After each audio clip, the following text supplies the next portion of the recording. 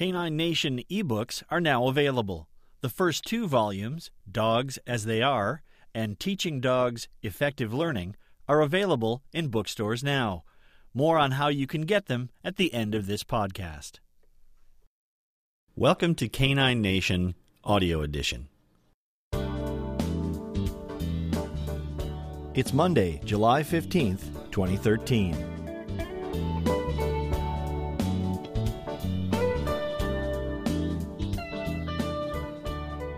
Canine Nation is a regular feature column that runs on the Life as a Human online magazine.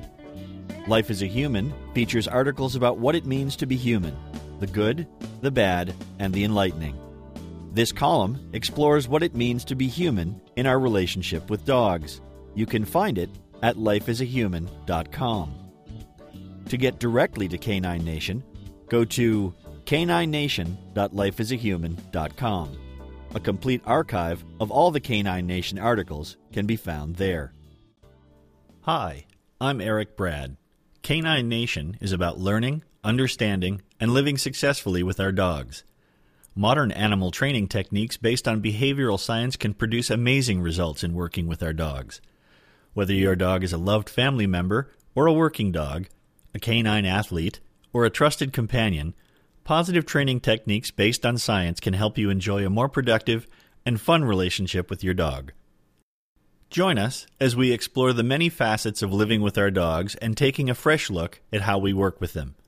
Whether it's taking a closer look at everyday issues we share with our dogs or busting long-standing myths about training and dog behavior, I hope you find something useful in each of the Canine Nation articles. We're glad you're with us. Now here's this week's installment.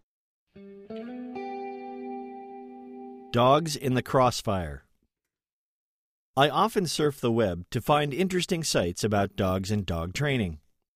This week, I stumbled on a site that began with a statement about dog training that was so audacious that I had to stop and read it several times to be sure I had read it correctly. The author states, and I quote, "Let me start off by saying that all of the different dog training methods you've heard about fit into one of 2 categories. There are only 2 methods in the whole world, and they are all positive and balanced." Unquote.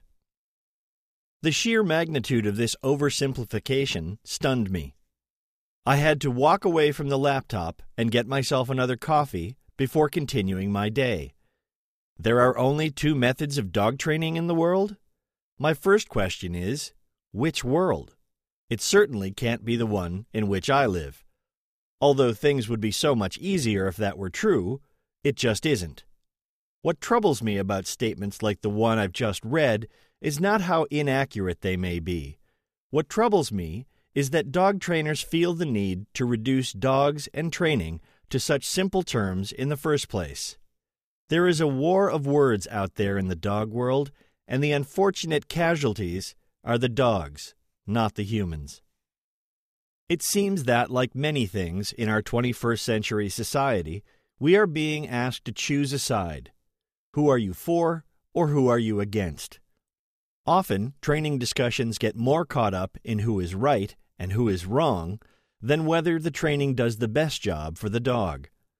When it comes to training and working with our dogs, this kind of polarizing argument can have unfortunate consequences for the dogs that get caught in the middle.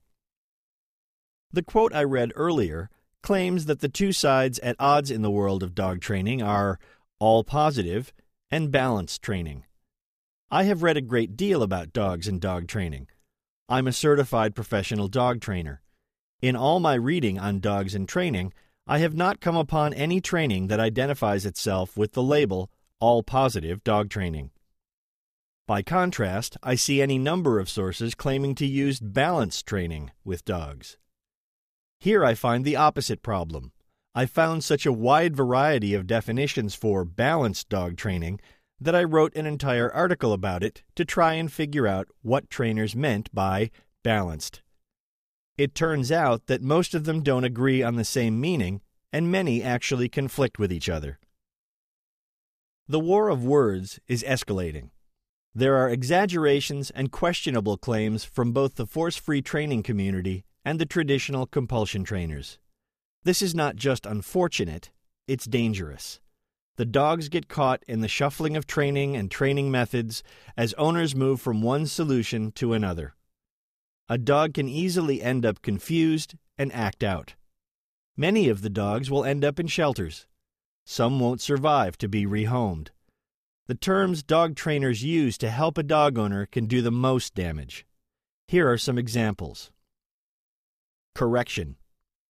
This is certainly one of the most commonly used terms in the dog training world, and yet it is rarely used to describe what the word actually means. If we correct something, it is assumed that something has gone wrong, and we are bringing it back to being right again. When compulsion trainers talk about correcting a dog, what they mean is using some kind of physical or verbal intervention to stop a dog from doing something unwanted.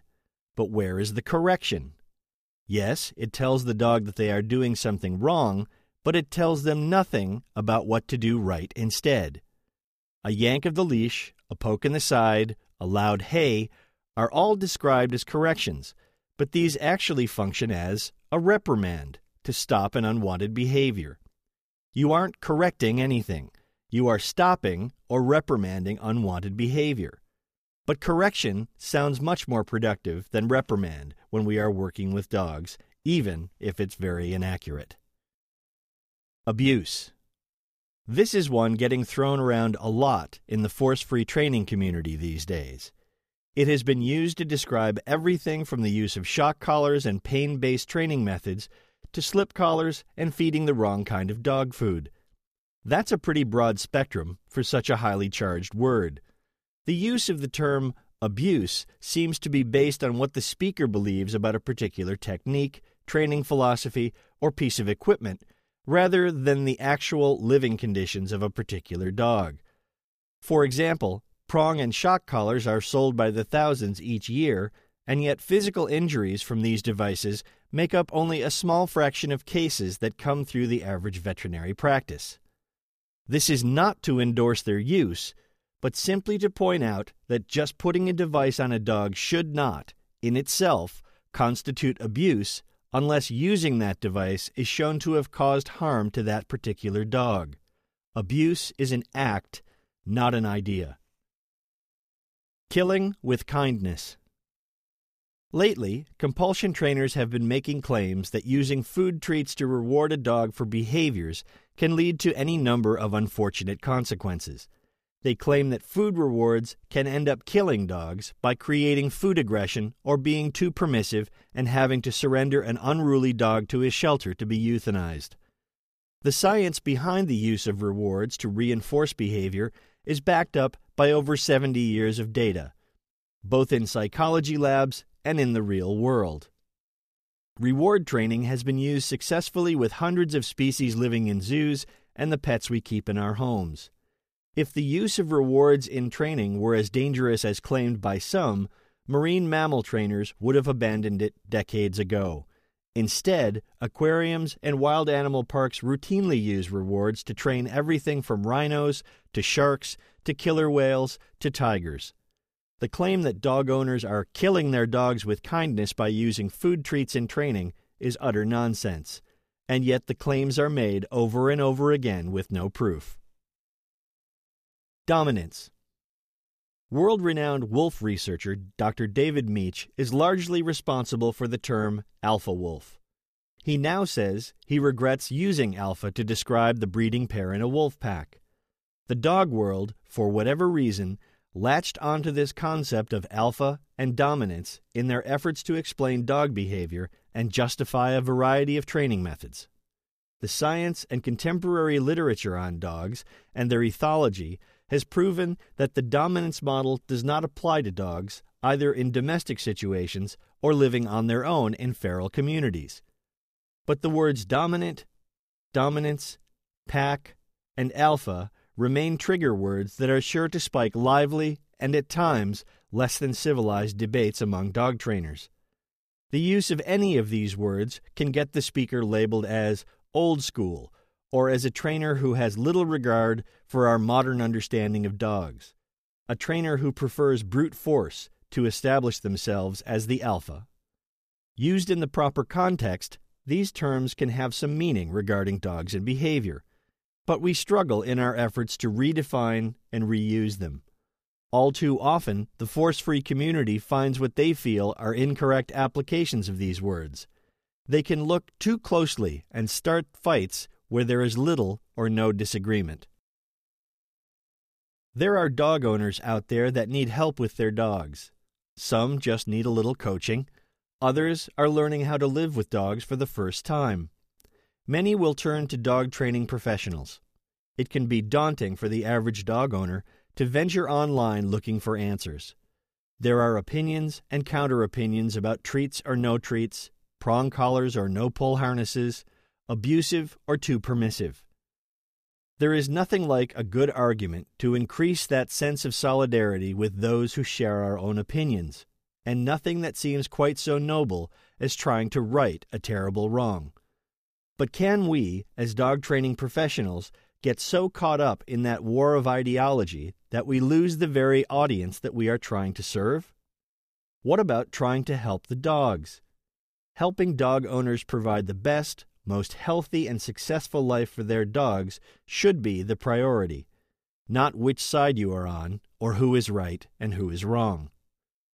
I'm quite sure that this piece will have all the effect of holding up a hand to stop the wind for all the difference it will make in the greater debates raging in the dog world.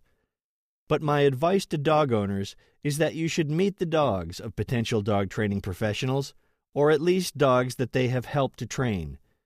Decide for yourself if these are the kinds of dogs you want to live with yourself. You don't need to get caught up in the war of words and the ideology of it all. Meet the dogs. They will tell you all you need to know. Until next time, have fun with your dogs. I hope you enjoyed this edition of Canine Nation.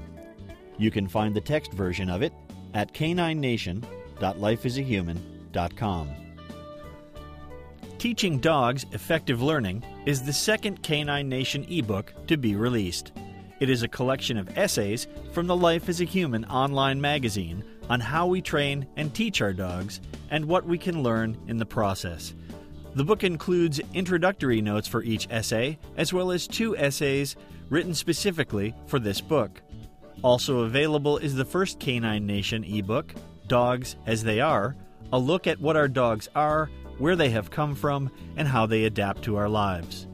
Both books are available in the Canine Nation store in Kindle format, EPUB format for iPads, Kobo, Nook, and other e-readers, or a special PDF edition formatted for instructors that includes licensing for reprints for students. Just go to caninenation.ca and click on the store link at the top of the page. You can also find Canine Nation ebooks in the Amazon store, on Apple iTunes, at booktango.com, and other online booksellers. You can join our discussion about dogs and dog training on Facebook. Just search for Canine Nation to get to our group. You can ask for membership, and we'll add you to our growing family. If you can spread the word about the podcast or link to our caninenation.lifeasahuman.com page, we would certainly appreciate it. That's it for now. Thanks for listening.